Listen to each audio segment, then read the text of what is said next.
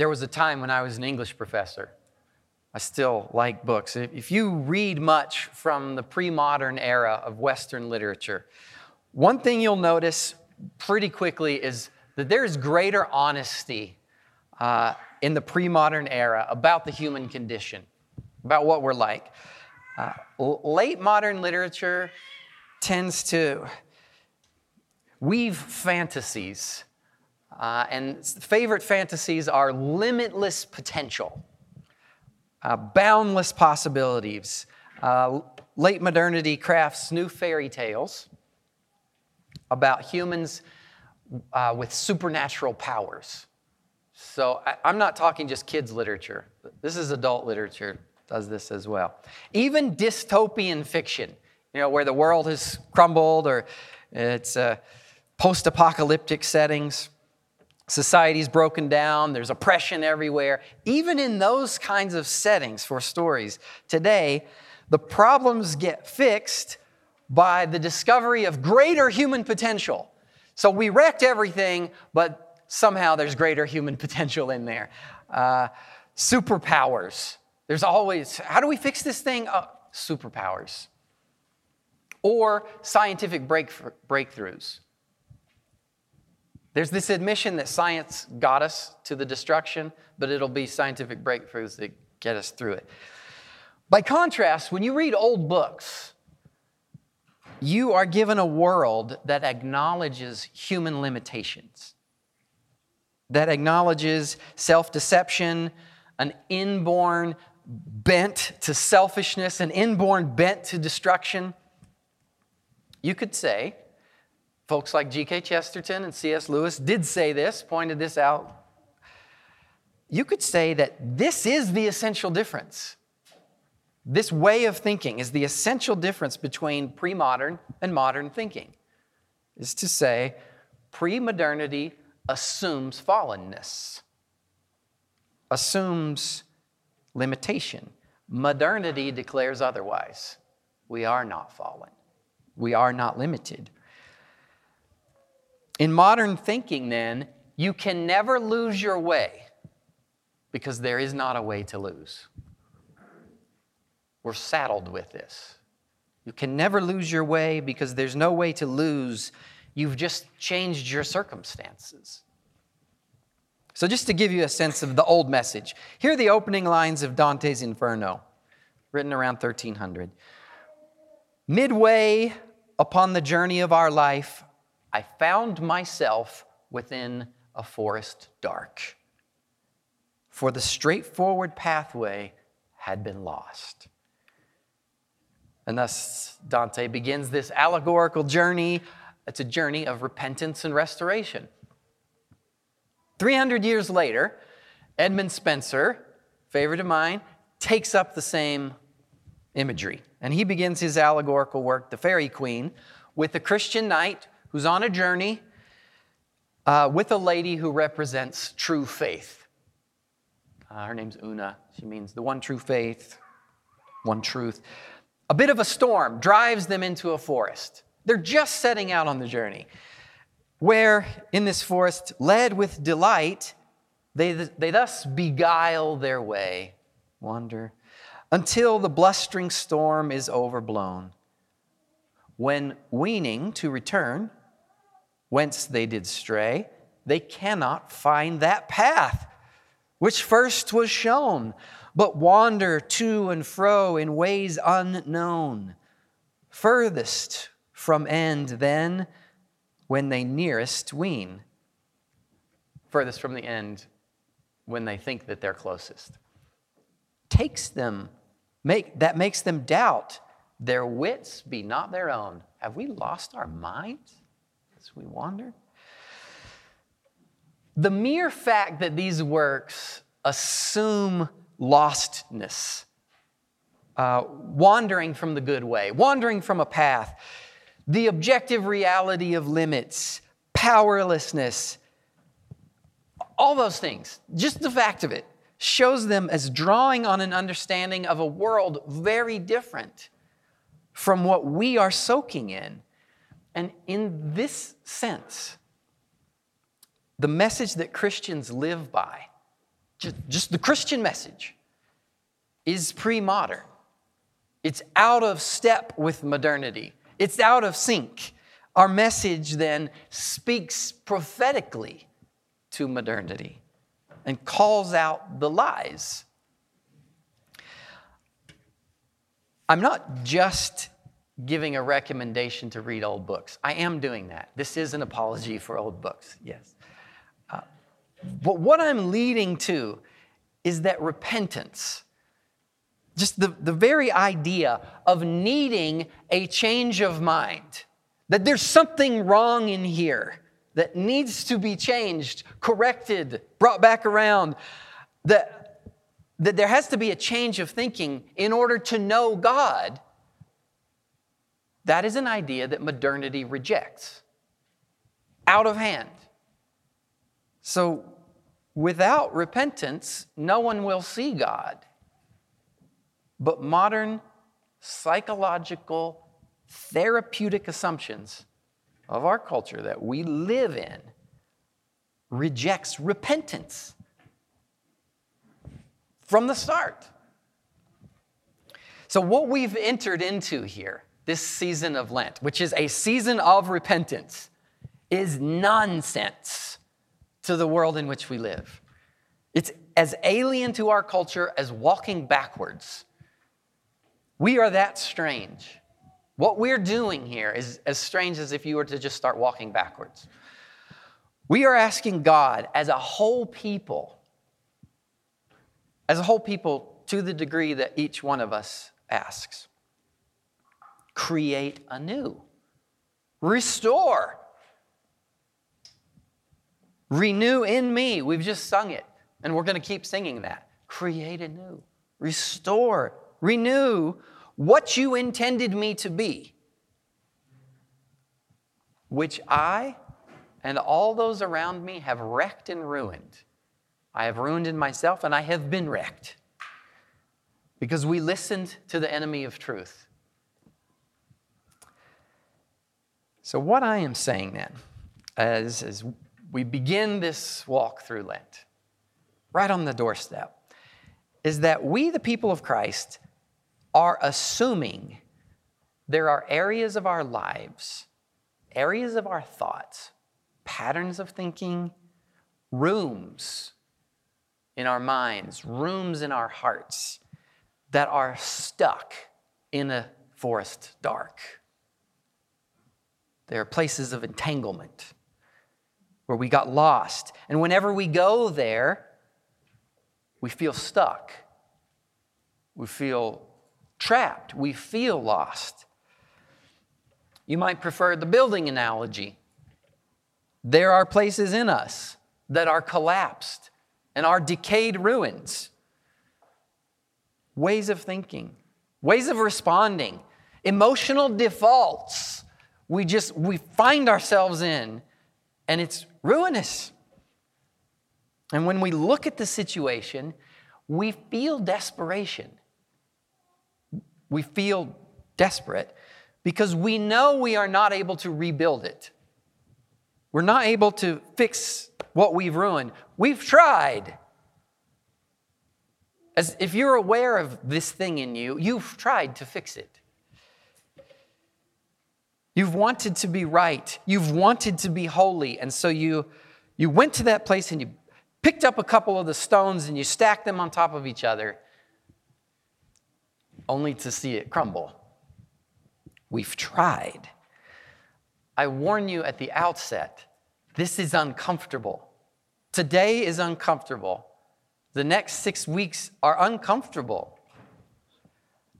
Your instinct to self-preservation will be to say, leave this alone. You might even be saying, there might be a voice in you right now saying, stop listening to him.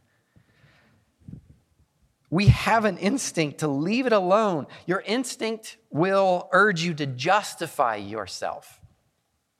It's not actually that bad of a dark forest.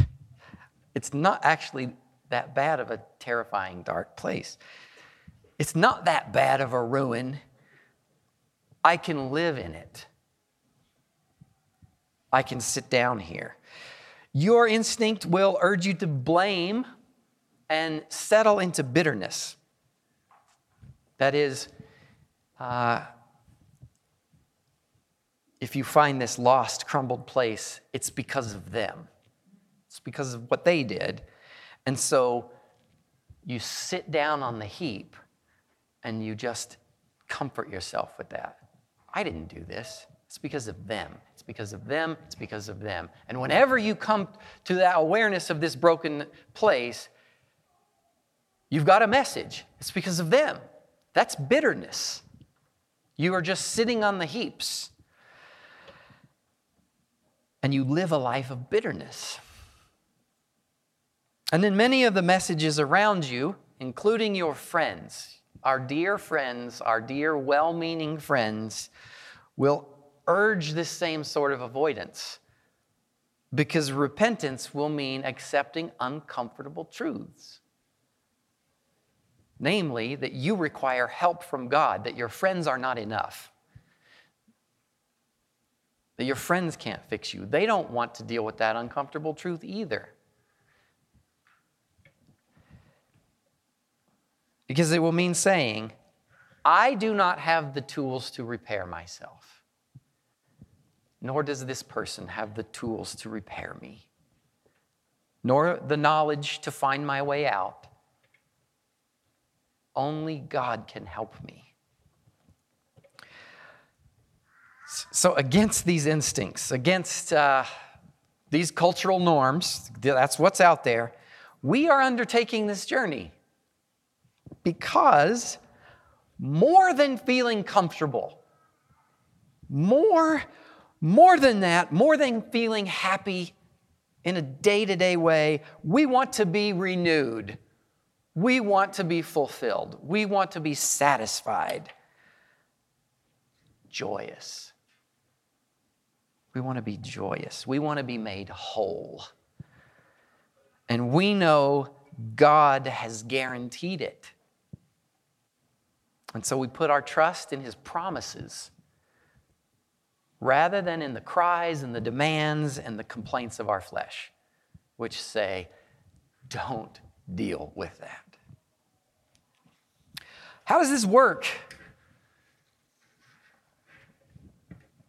If I can't save myself and I can't rebuild myself, what can I do?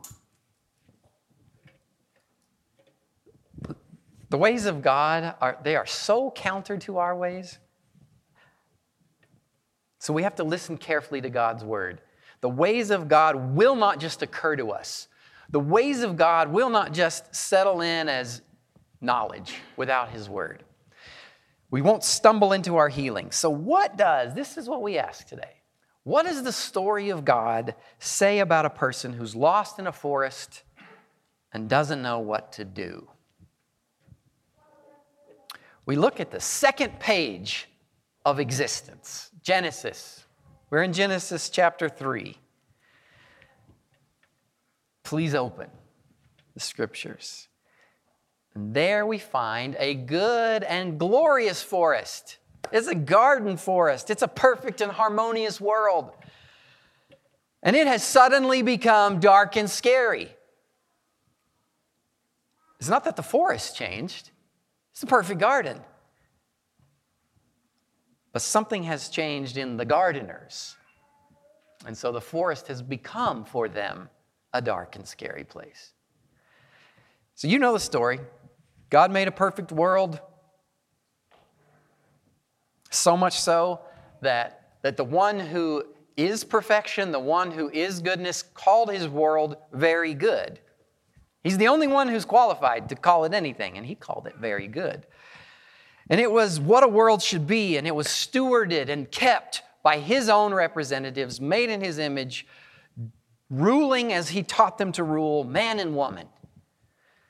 And the goodness of their stewardship, the goodness of their rule depended on them listening to His word, doing as He taught them to do, following His instructions, because that's how they would know how to rule. That's how they would know how to live in this perfect order. And then it came into their minds by an external suggestion. Satan, who claimed to know better than God, that they could have a different level of satisfaction, that they could have a higher degree of goodness. He never denies the goodness they have, but you could have a higher degree of it. You could have more significance. You could have more rule. They have imagination for this because they know God is higher than them. They know God has a level of goodness, being pure goodness, that they don't have. They know that the angels have more power than they do. So they can see there's difference. They can see amongst themselves that there's difference. Man, woman, they're different.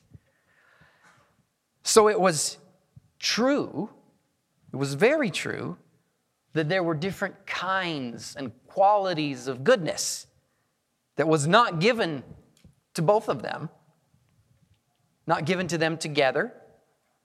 God had goodness they didn't have.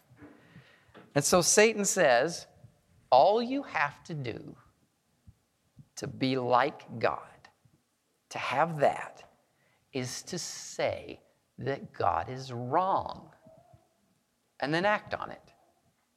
And you get it. It's just a short step. Just say he's wrong and act. And that's what they did. And that's what we do. It's the same. That's simply what transgression is. We say God is wrong about something.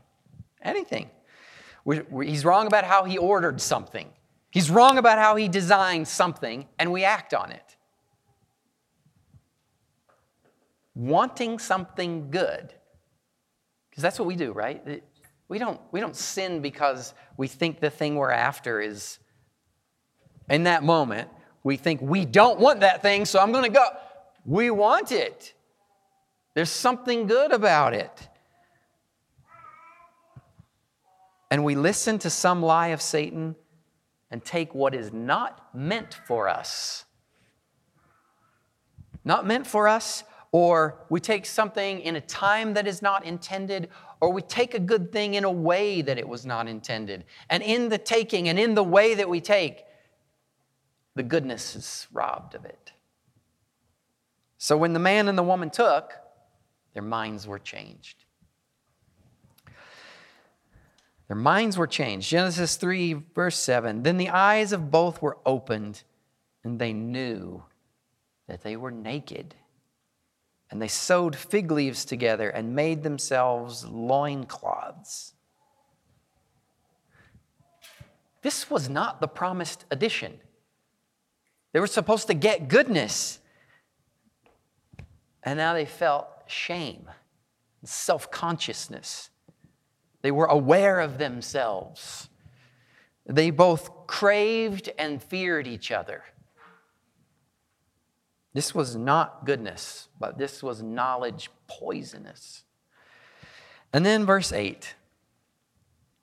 In that state, fearing each other, wanting each other, feeling sick, they heard the sound of the Lord God walking in the garden in the cool of the day. And the man and his wife hid themselves from the presence of the Lord amongst the trees of the garden.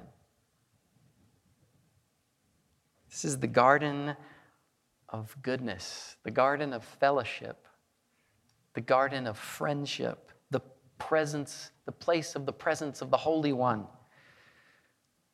And comes the Holy One, whose presence brings goodness and joy and contentment, who brings all the things they've loved.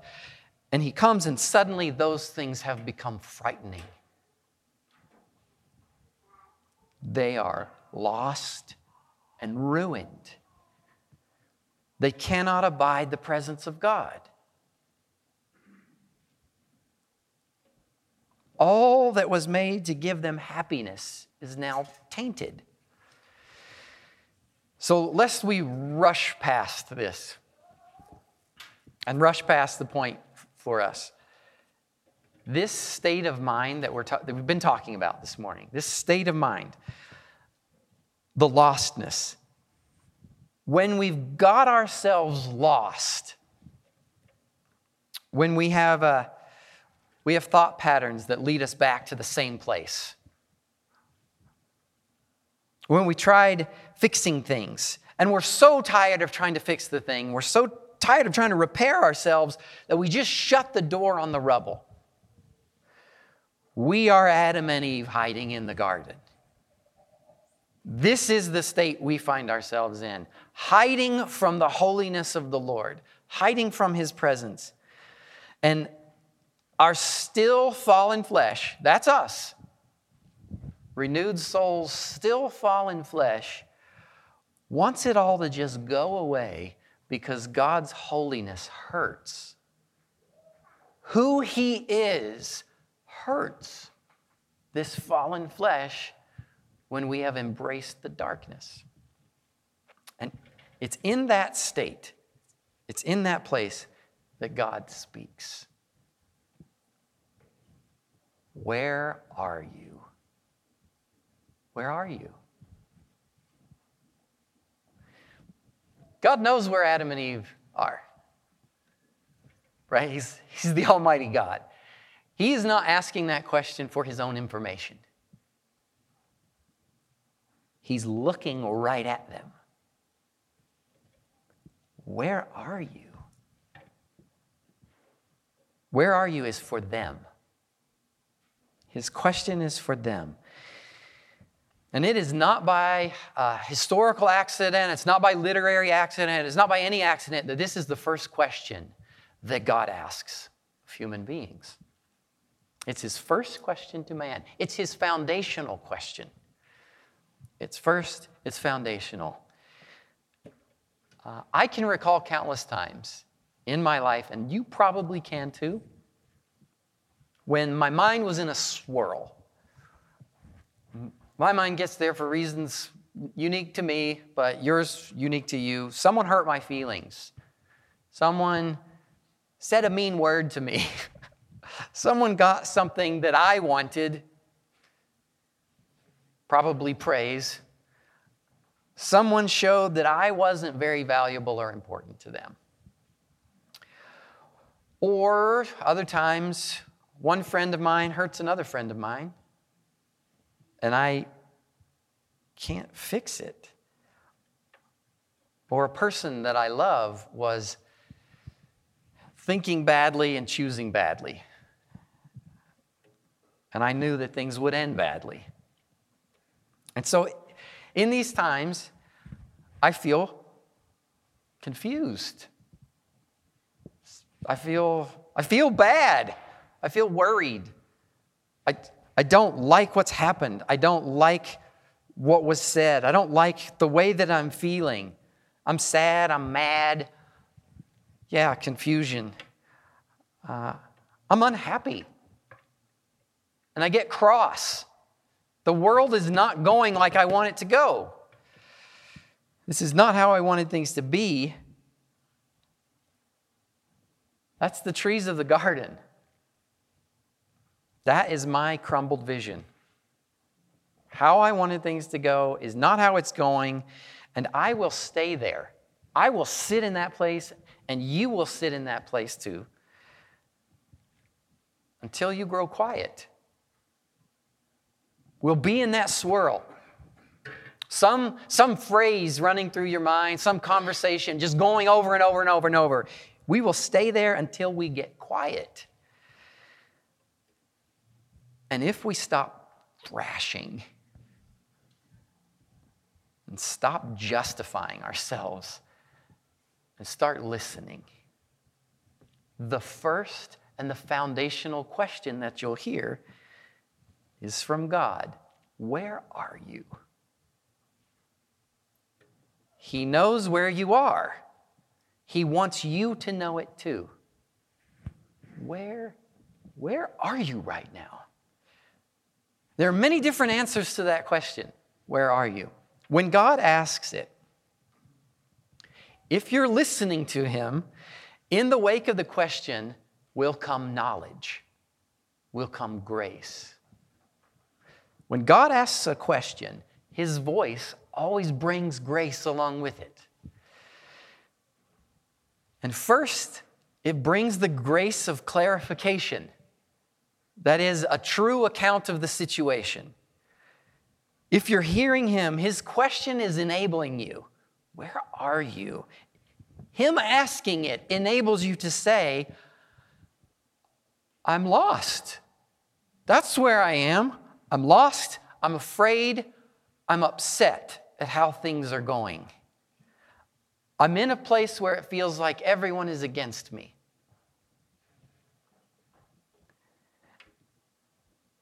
And if you're hearing him, if you're hearing his question, his grace will also enable you to see your part in the situation. His grace will enable you to own your part. So his voice gives power to admit instead of justify. Our flesh will always justify. Without his grace, we do not have the power to admit, to stop justifying, to own, and to say, yes, they did all that. They did that, but I ran in here. I cannot be put here. I ran in here. I chose how to respond. Whatever it was, I chose how to respond. And I wanted good that I didn't get. And so I tried to get it in my way.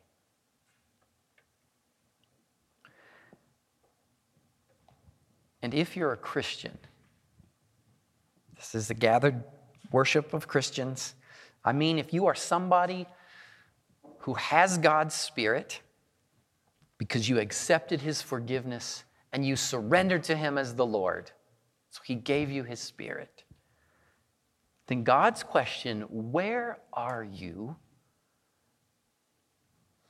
always comes with this life-giving knowledge. Where are you? Where are you? You are in me, and I am in you. Whatever you feel, the truth is you are in me, and I am in you. So if we'll listen to the first question, the foundational question, where are you? It is assuring. The Lord says, I know where you are. I'm looking at you, and I've never stopped looking at you. Remember how I said, I will never leave you or forsake you?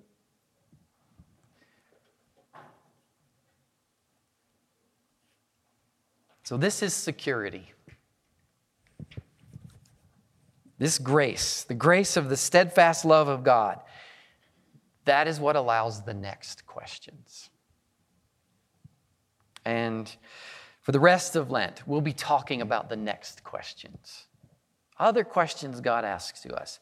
As we are repenting, as we are asking for a change of mind, if we take the posture of repentance, this is what happens. He begins to ask questions. So we have to be alert to it. These are questions that root out. These are questions that prune, that repair, but you can't get to the next questions. These are the questions that heal and restore and repair until you listen to the first one. Where are you? Until you own it, until we acknowledge where we are. Let's pray. Lord,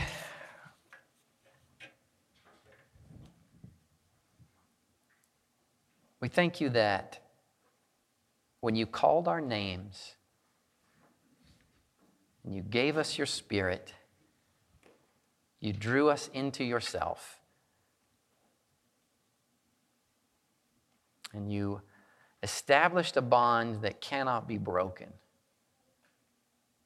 that is higher and stronger and wider and deeper than any other power that would attempt to wrench us away from you. Thank you for your steadfast love and for assuring us of where we are. Amen.